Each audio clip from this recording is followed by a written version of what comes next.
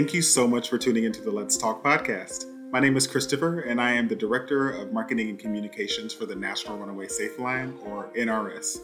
At NRS, we operate the federally designated national communication system for youth who have run away, are experiencing homelessness, or who may be considering leaving home. For over 50 years, we have provided crisis support and resources for young people, families, and communities across the nation. I hope you learned as much as I do on this journey to elevate the voices of young people and youth-facing organizations as they share their stories and highlight the complexities and intersections witnessed by 4.2 million young people facing homelessness each year. It's week 2 of NRPM, and I'm joined by Emily Pereira from Youth for Change and their incredible 6th Street Center for Youth. Welcome, Emily, and why don't you start by telling us a little bit about yourself? Absolutely. Thank you so much for this opportunity. My name is Emily Pereira. I am the program manager of the 6th Street Center for Youth and the HEART program at Youth for Change. So I run our homeless and runaway youth programs, and we are located in Butte County, California, so Northern California in a rural community.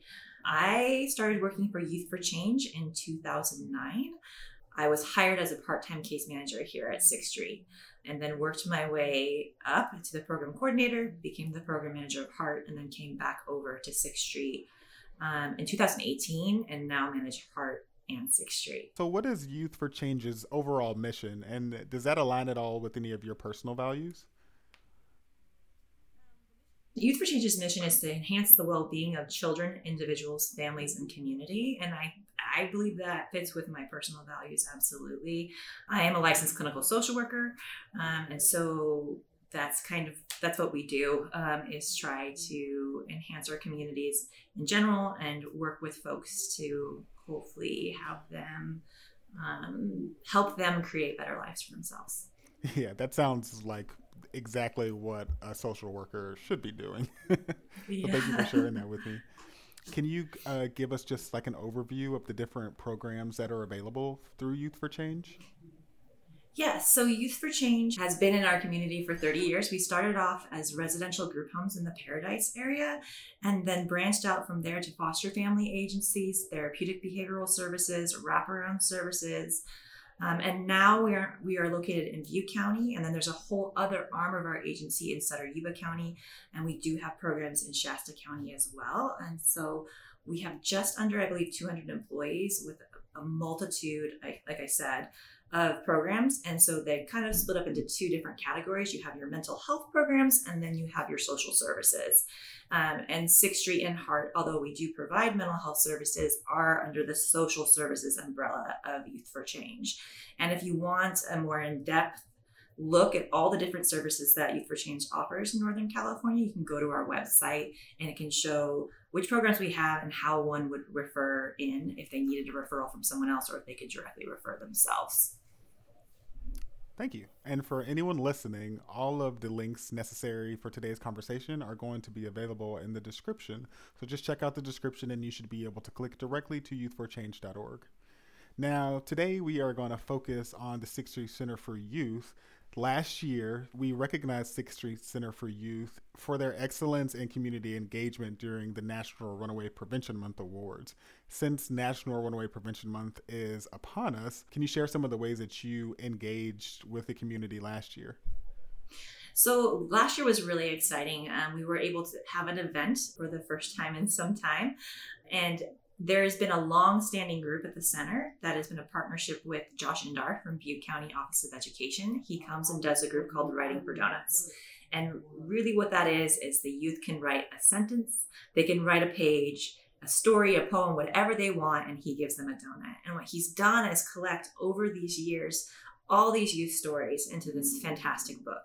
And so we had Writing for Donuts Volume 2 as a book release party at a local art gallery. And so there were youth who performed songs, read their poems, and then the book was for sale. And again, that's Josh's project and with Butte County Office of Ed. So that was our big event last year. And then we did Wear Green Day, and there was a lot. We lit up our buildings. Partner agencies light up their buildings. We sold shirts. I feel like there was more, but it was a year ago, and now I'm so focused on this year that's hard to to remember. So I have to remember to come back to this Writing for Donuts thing, because that may be the coolest an NRPM related event that I've heard of so far. That is so neat. But since you mentioned it, can you share with us what your plans are for National Runaway Prevention Month this year? So we have a number of events planned for this year. We've asked the different municipalities to do proclamations, and we've heard back from most of them. So that's something we've done every year. We're going to have a table at a 5K, 10K, which is called the Almond Bowl locally here on November 6th, where we'll have the shirts, and that will be primarily for our Youth Advisory Council youth to participate in. We'll have shirts, we make little rubber wristbands, all of our outreach materials, and really spreading awareness about issues that impact homeless and runaway youth at this very large community 5K, 10K. We will be doing Wear Green Day on November 10th. We'll have a candlelight vigil on November 17th on this Chico City Council chambers. We're really excited about that. Light the Night campaign will be all month, so that's when our partners and ourselves light up our building's green. T-shirt sales will be all month. And then really kind of something different we're doing this year is partnering with a local candle maker. Her company is called Ghost Poppy. And so she's here locally in town. And she's making a candle that's going to be called Shine a Light. And then under that, it will say Youth Homelessness and have our logos. Those will be available on her website, and 50% of the proceeds will come to 6th Street for that fundraiser, which is really cool because candles and shining a light kind of go together. So we're excited about that.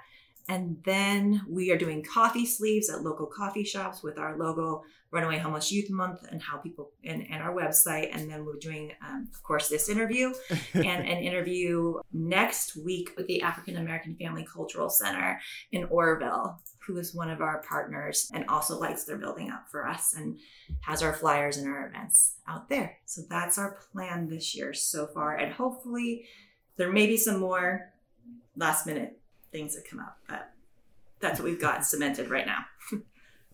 I know that the people watching can't see my face right now, but I feel like my jaw kind of dropped as you go through this really long list of things. You guys are actually really doing your own campaign for National Runaway Prevention Month, which is so excellent. How long have you guys been planning all of this out?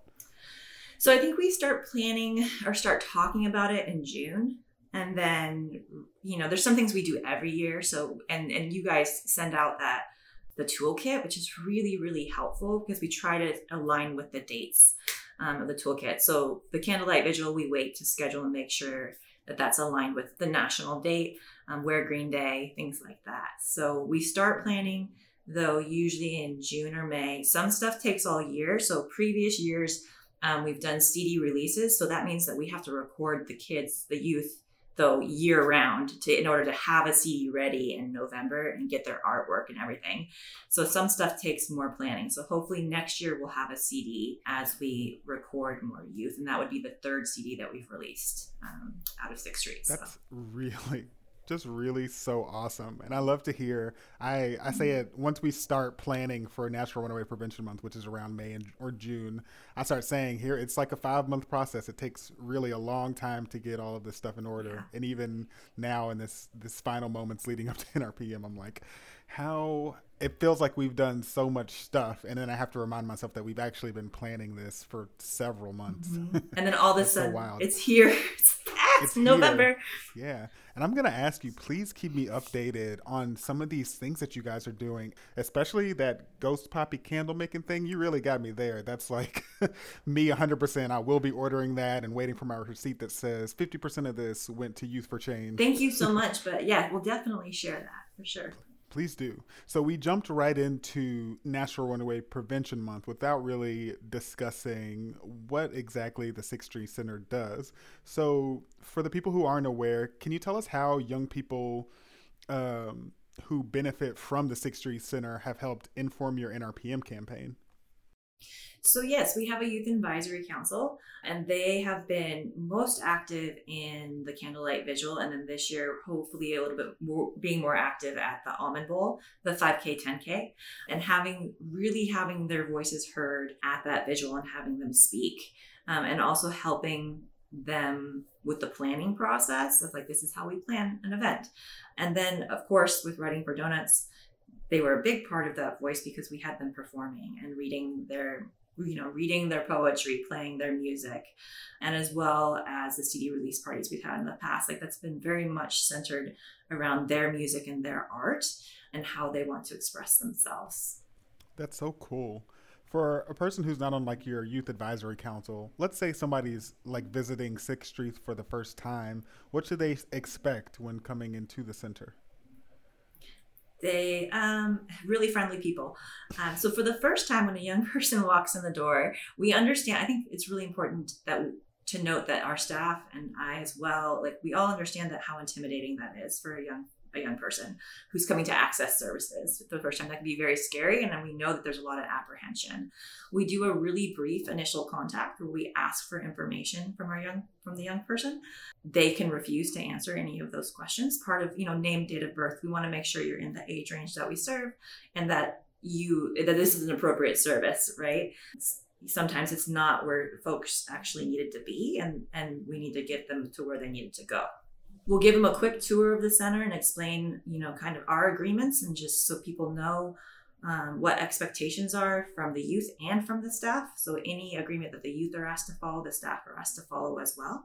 And then after that, it's really up to them what they're really wanting to do. We have food, showers, laundry, hygiene closet, clothing room, all the things. And it's about building relationships at that point. Some youth come in really ready to go and wanting to jump into case management, like let's do all the things. And some need time to warm up to get to know our staff, which again is completely understandable. To build some trust, hang out, play a game or two, see what we're about, and then realize like, all right, like awesome. So I can trust these folks. So.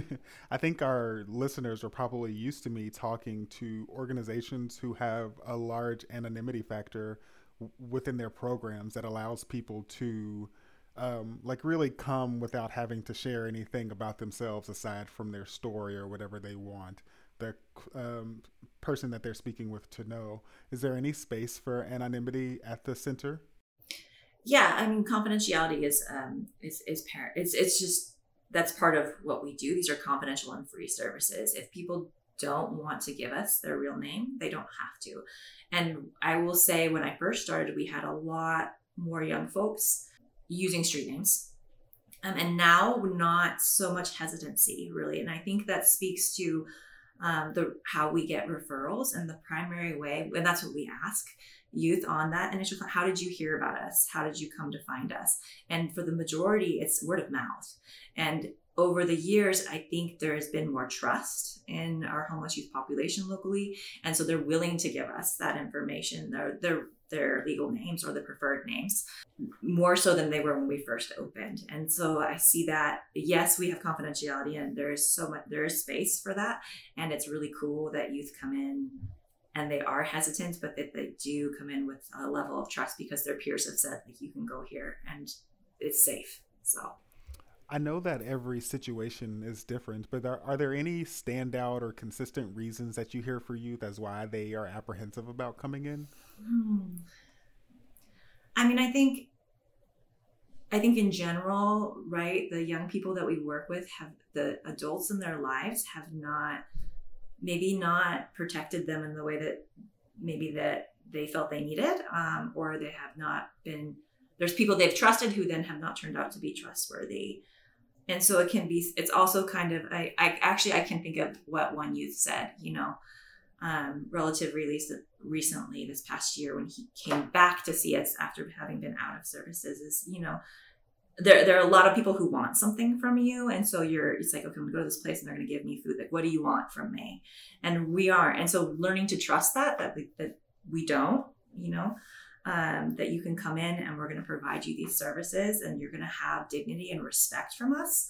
And we don't ask, we ask for very little in return, which is just behavior-based stuff. So yeah, I think that would be the reason that young people wouldn't feel, safe. They haven't been treated safely in their lives. And that's how part of the reasons a lot of them ended up even needing our services. Mm-hmm. You're alluding to what a previous conversation informed me of, which is that's actually a form of a trauma response. Is exactly what you're saying. Like, they're so used to things being a certain way that's just their expectation going forward. That kind of brings me to a question about mental health. Is there a mental health component to the Sixth Street Center program? And have you seen a rise in young people who are more concerned about their mental health? So Sixth Street actually is Mental Health Service Act funded. So we probably, if you look at drop-in centers, we tend to lean heavily on mental health more, maybe I would imagine, than other centers because of our funding source. And so I'm a licensed clinical social worker, which means that I can provide mental health services and therapy. And then we have another licensed clinical social worker on staff. So we have two levels of service. The first one being like our tier one is what we call it. So that's where we're engaging with youth, like I was saying, getting to know them. They can get case management. They can access all the basic needs. And then tier two is when and if they decide they want to engage us in mental health services in-house at the center. So they can see the therapist here. They can, if they prefer not to be at the center in her office, she can meet them in the community as long as it's an appropriate place and there's enough confidentiality for her to go there. And so really working with young folks on their mental health goals, and it is very much driven by them. Like this is their, and so all the services are really at Sixth Street, the mental health services and the basic needs of like, this is your program. This is what you want it to be. It's not about what I want it to be for you. This is only going to work if it's your goals, right?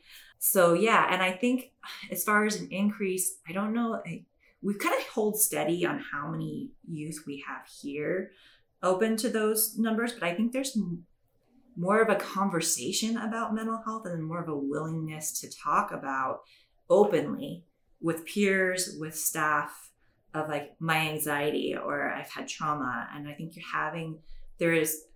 we're seeing more of an open dialogue about that here at the center. And then I think also though in my mainstream life, that's also happening more as well in our larger community where people are talking more openly about mental health in a way that is destigmatizing.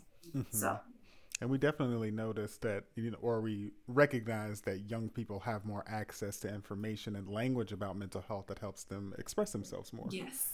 There's a lot of common threads between what I consider to be like successful and inspiring organizations like your own. And those things are being non-judgmental, of course, and being non-directive, but also this important component of developing a unique plan for each person. Why is it important for Sixth Street's caseworkers to help these young people develop unique plans? Well, because we're all unique, right? And even if we find ourselves in the same circumstances, it doesn't mean that what we need in those circumstances are the same thing, right? And so humans are vastly diverse. And so we have to have this diverse response. And we also want to make sure that our youth understand that they are the experts in their lives. I am not, and I can't, prescribe like this is what's going to, like I said, this is going to be good for you, or our caseworkers can't. And we want you to drive this ship, and we're here to be right by you, as long as you want us. And we can, I use this a lot with staff and clients, that we can show you the menu or a map, but it's your choice and this is your journey. And ultimately it's an honor to walk alongside young people, like I said, for the amount of time they let us walk beside them. Some young people that's years and some that's a day or two, but it's their journey, it's their life, and they know what's best for them. I, by no means, and neither do the staff, know what's best. So we're there to just kind of, like I said, walk alongside and that journey and help when we can and support. Most young people do want to be able to feel independence and feel some type of agency to be able to make their own decisions. And I do think that's a really, really important factor in any program like this.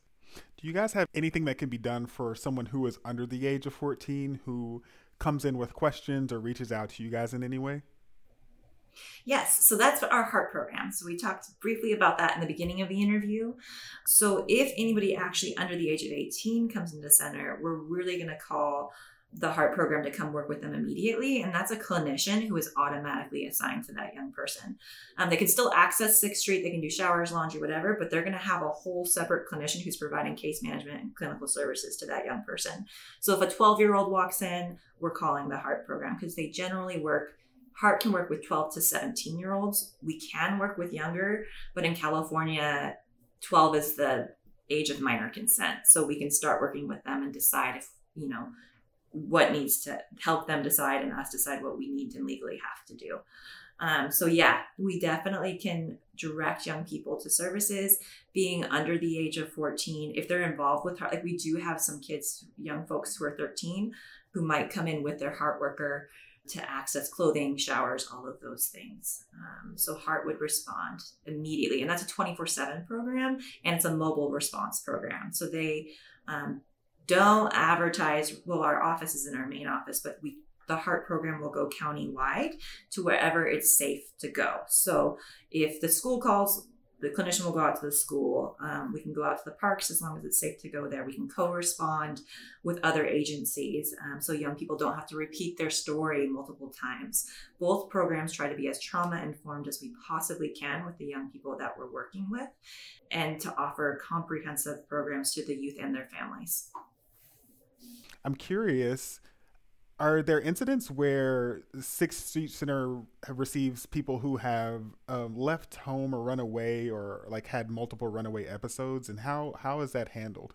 Young people can access services as they see fit. So they can come and go during the day. They may come here, return home, and in 6 months come back. And I think it's important that they know they can be here. This is a safe spot. When you talk about harm reduction, right? Coming here is safer than going out in somewhere else. So we want them, if they need to be here, to come here. We want them to get food here, because if we aren't providing it, who is, right? And again, like we talked about that trauma response, and the trauma that young folks experience on the street. We're really trying to mitigate the impacts of that. So if they run away and they have multiple runaway episodes, that is in no way a deterrent for us. It's actually, we don't want to encourage it. We're not encouraging running away, but knowing that you're safe here, or maybe even come before you run away, and help us work with you so that you don't have to, if that's an option. Yeah. So I feel like most people, when they would hear a term like repeat runaway, they would, at a place like the Sixth Street Center, they would think that that's a negative thing, but it actually shows that the youth does feel safe and can come back to that place and feel welcomed, and like not really have to think about the stigma. It's just what has become their response to an undesirable situation, essentially.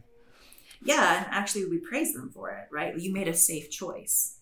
Mm-hmm. Like this isn't, again, we're not saying that running away, we don't, every circumstance is different, but like this is the safe choice to make in this situation. And how do we help you continue to make safe choices, and keep yourself safe regardless of your housing situation, right? And so we really want to flip that into a positive and not a negative.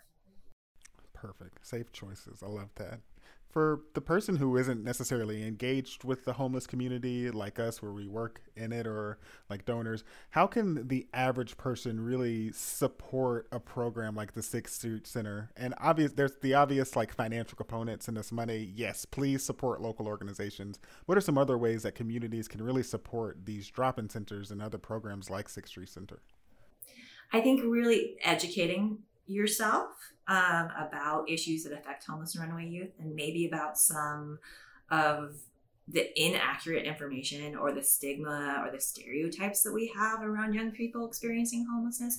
Come in. I mean, I'm happy to, my staff are happy to show you around our building, give you a tour, talk about what we do here, talk about the young people that we serve. I personally, I know my staff do too, love sharing about what I do. I'm passionate about it. I love it. And it's an honor. And I want to share that passion with other people, because I think that they can learn and grow from it. And the more that you know, and the more that you share with your friends and family, the better. The other thing you can do is follow us on social media and just share our posts. And again, the educational component to it as well. Birthday fundraisers on Facebook are fantastic. That's like the easiest thing that you don't really have to do a lot, but it's super helpful for us as far as like the financial component. And then ask us what we need. Sometimes we're completely out of socks, or sometimes we have way too many socks. So really asking us what I need. You can do a clothing drive or a canned food drive at your place of business or your school. You can volunteer. We've had restaurants who got really creative over the pandemic. And what they did for us was they had their patrons call in and buy a meal. So they would pay for a meal, and then our youth got to order off the menu. So the restaurant they got money for their food that they then were able to give back to us. So they're able to donate through the restaurant that way. That both helped the business and our center. And when you speak of agency, a youth getting to order off the menu instead of being given, like at 6th Street, frankly, what we do is like, this is what we're having for dinner. You have a few options, but it's spaghetti. Like, you can either have meat sauce or red sauce. It's not ordering off a menu. And even that bit of agency 1 time a week is huge. So that's a really wide range of things folks can do. But at the very minimum, but also like hugest impact is asking questions of us who work in this field, and educating yourself and sharing that, I think, is huge. What is one piece of advice that you have for young people who are really concerned about visiting a place like 6th Street Center? Like if they were afraid to come into the center, there are people who care about you, and it might not feel like it all the time, but we're here and we're ready when you are, and we are not here to judge you, and we're here to support you in whatever way that feels safe for you. And if it doesn't feel safe, then you can tell us and we will act accordingly. And so I think that's what I would say. Sorry, I kind of got a little bit emotional there. Is that, there are people who care about you and you matter, and we're here and we're waiting when you're ready. Thanks for tuning in to the Let's Talk podcast. Visit the description for this episode to find links for the 6th Street Center for Youth and all of their awesome National Runaway Prevention Month activities. Transcripts for the Let's Talk podcast are available at 1-800-runaway.org/transcripts. Join us next week for another new episode. Talk to you soon.